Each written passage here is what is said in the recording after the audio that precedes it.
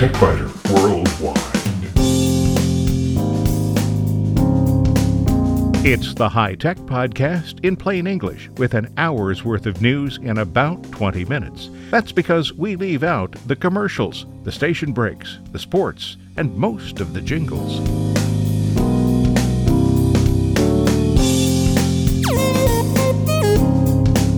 Podcast number 446 for June 7th, 2015. This week, between now and Labor Day, you'll probably take lots of pictures. Picnics, visits to the zoo, and maybe a vacation, and of course family get-togethers. But then what? Why not make a slideshow without the slides, the projector, and the screen? The cost of data breaches has increased dramatically over the past year. In short circuits, launch day for Windows 10 is now official, July 29th, and Amazon has a new program that ships even low-cost items for free. And it's spare parts only on the website, a follow-up on Android data usage, an examination of the popularity of tablet computers, and trying to apply technology to the battle for human rights around the world.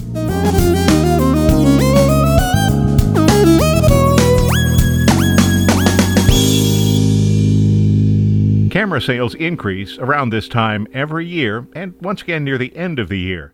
But whether you have a new camera or not, there's a good chance you'll use whatever camera you have more in the next few months. That's because you'll be outside more for recreation or on vacation. But then what? If you'd like to share your images with style, I have some good news. Possibly you'll make an online photo album or send copies of some of your pictures via email. Nobody sends printed pictures anymore. The trend, though, increasingly is toward creating video presentations that combine photos, transition effects, titles, and even home videos into the presentations that can then be shared on Vimeo or YouTube. I've been looking at the latest version of Magic's Photo Story Deluxe, and it looks like a winner for those who have experience cutting together videos. But it also looks like a winner for those people who think cut might be what happens if you walk down a dark alley, and pan is something you cook a hamburger in.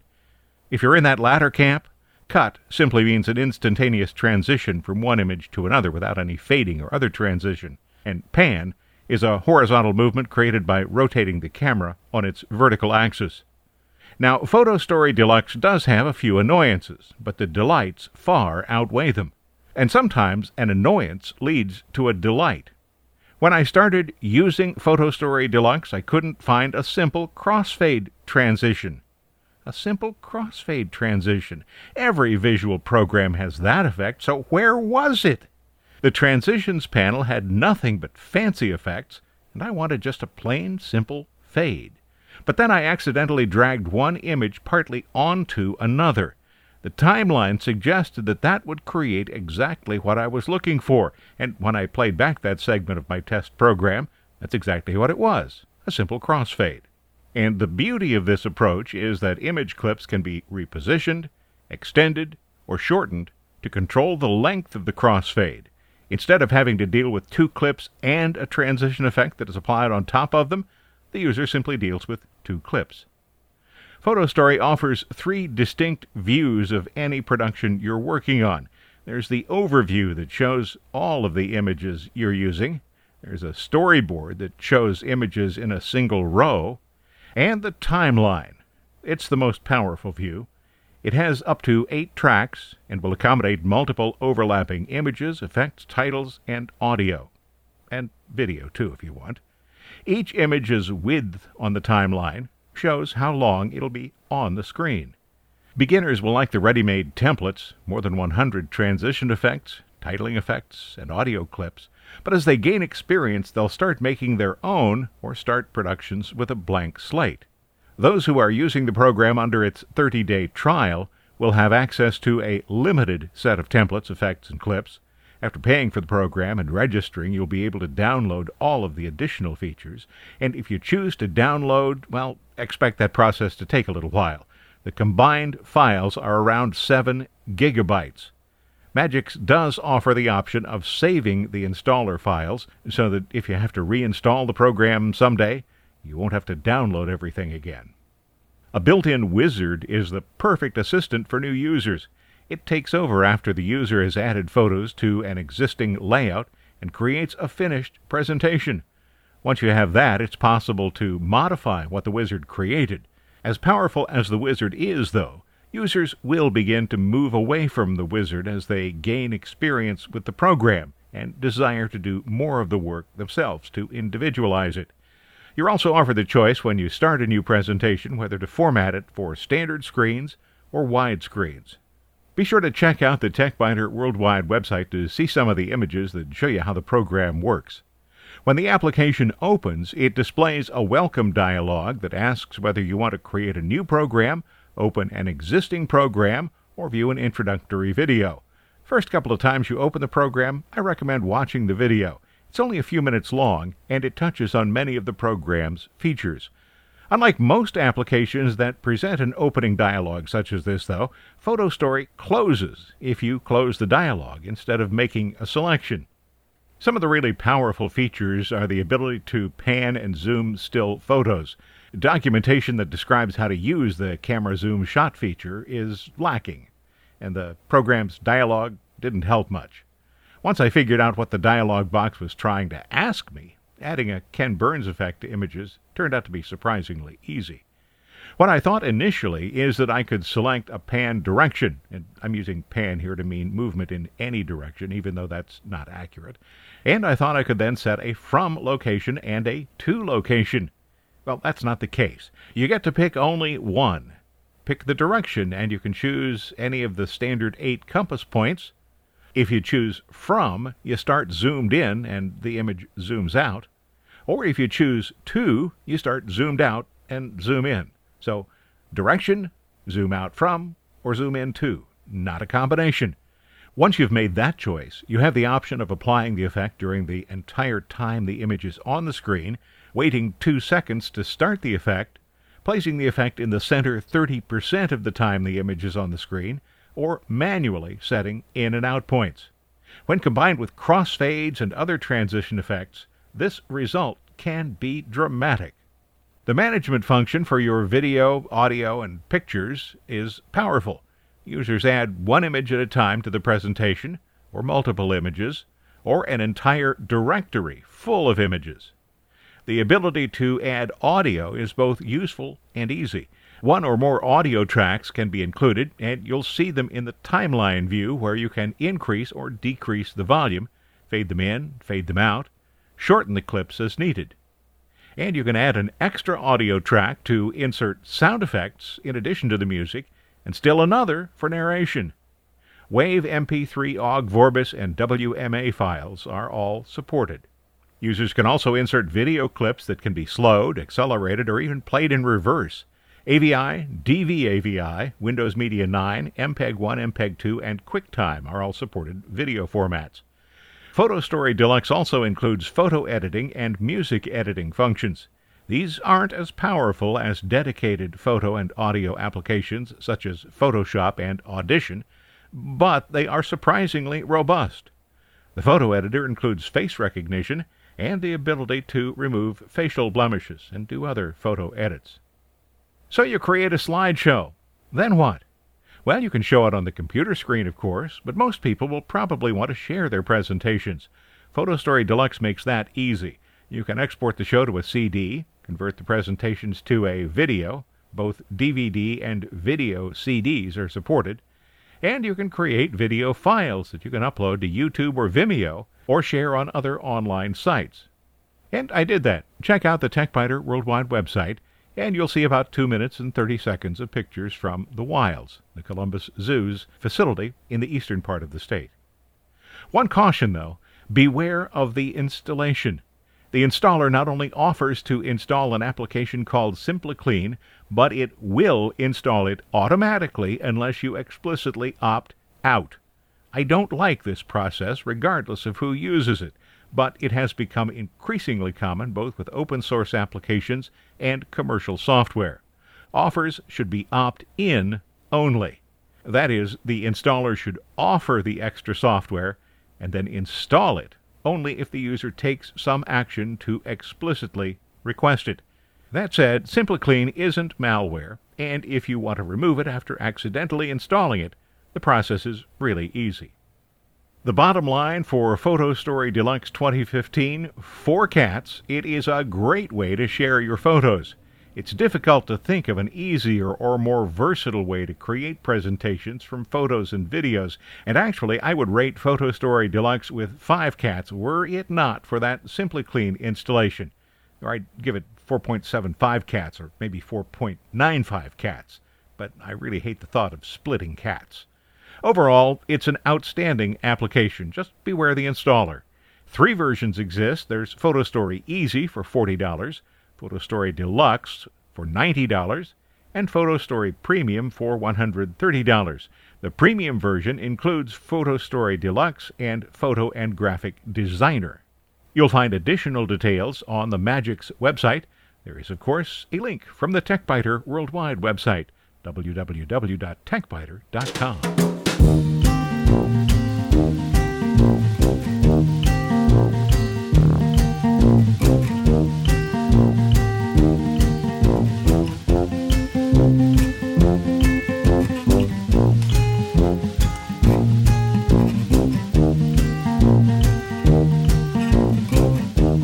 Crooks around the world want your data, and when they get it, the cost of fixing the problem will probably surprise you.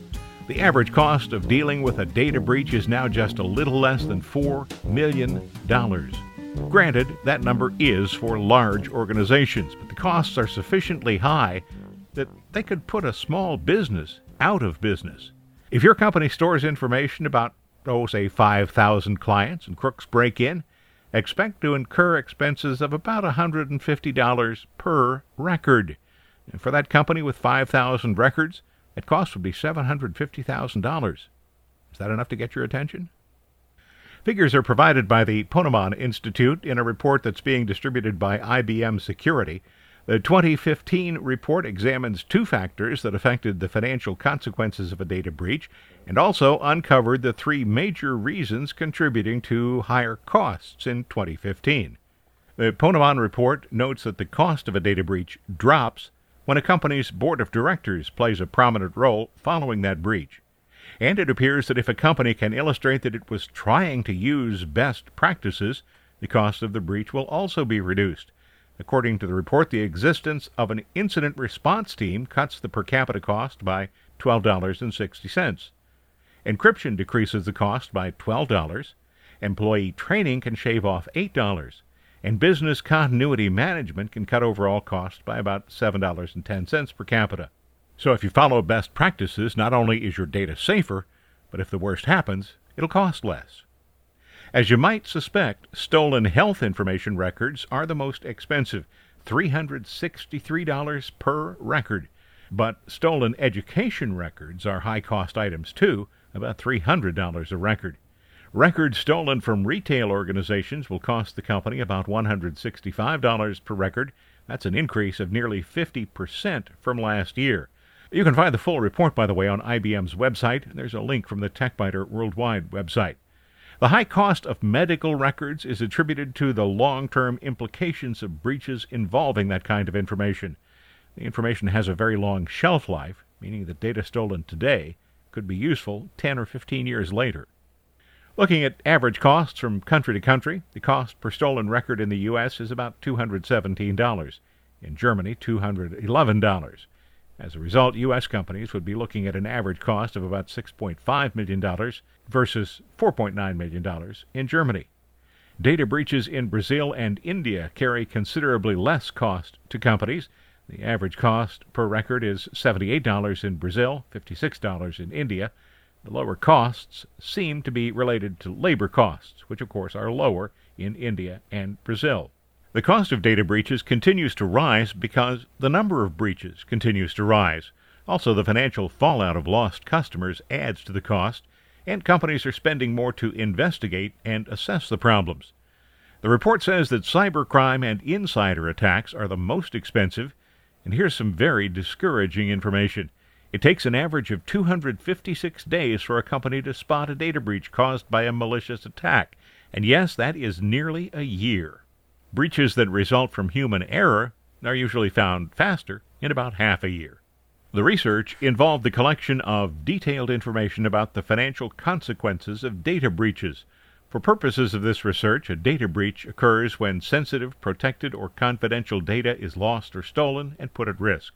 Over a 10-month period, Ponemon Institute researchers conducted more than 1,500 interviews with IT, compliance, and information security practitioners representing some 350 organizations in 11 countries.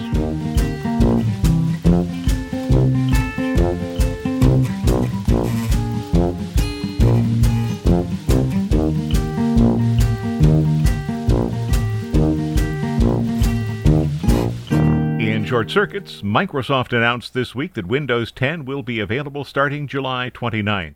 You may already have seen an icon in the notification area of your computer. Click it and you'll be offered the opportunity to sign up for the free upgrade. That happened as expected on a notebook computer of mine, but not on the desktop. My prediction was probably late June or sometime in July. Well, the 29th of July does qualify as sometime in July, but my guess was hardly a direct hit on the real date. The free upgrade does not apply to the enterprise version of Windows 7 or 8, and unfortunately, that's what's on my desktop system. So it appears that I'll be one of the lucky folks who will need to download Windows 10, format the hard drive, and then perform a clean install. After you apply online, if you're lucky, Microsoft will send you an email explaining what will happen next. Microsoft is trying to build excitement about the new Windows version, and what I've seen from the technical preview suggests that most of the company's claims are based on fact. Windows 10 starts and shuts down faster than previous versions of Windows. All right, it's still not as fast as Linux in that regard, but the performance is improved. The new browser, called Edge, is a big improvement over Internet Explorer. I'll probably continue to use Firefox and Chrome most of the time, though. The digital assistant, Cortana, is an interesting addition, particularly for those of us who have more than one Windows device, even more so for those 6 people in the world who actually have Windows phones. And the next step will be Office 2016, which eliminates some of Office 2013's rough edges. The Office Suite applications will all be universal Windows applications, meaning they will understand the capabilities of whatever device they're running on and will adapt themselves accordingly. If you purchase a Windows 8.1 device between now and the end of July, Microsoft says you will of course be able to upgrade to Windows 10 for free and easily, and that many retail stores will help you upgrade those new devices.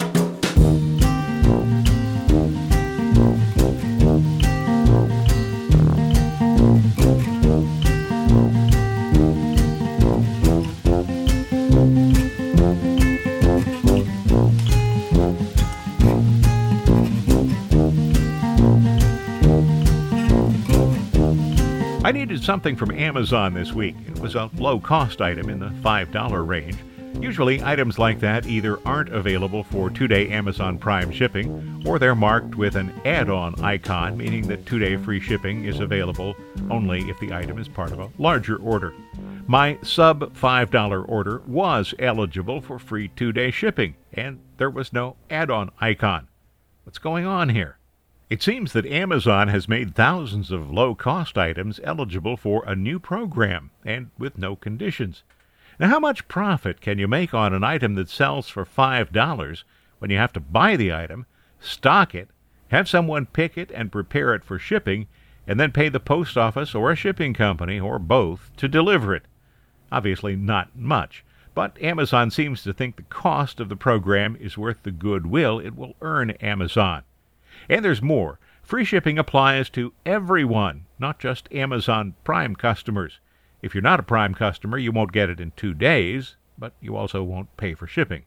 This can't be making eBay very happy, because eBay tells its merchants how important free shipping is.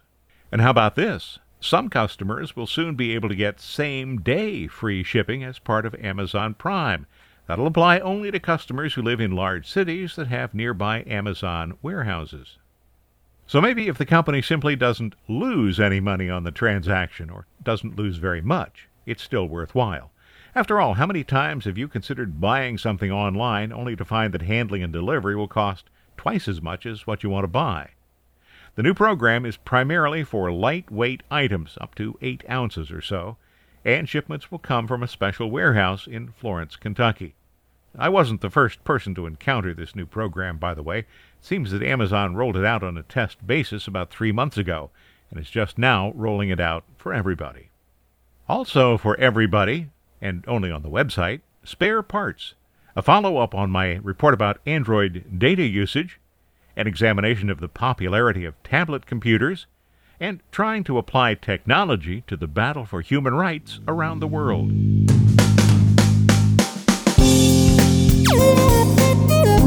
Thanks for listening to TechBiter Worldwide, the podcast with an hour's worth of technology news in about 20 minutes. I'm Bill Blinn. Be sure to check out the website, www.techbiter.com. And if you like, send me an email from there. See you next week.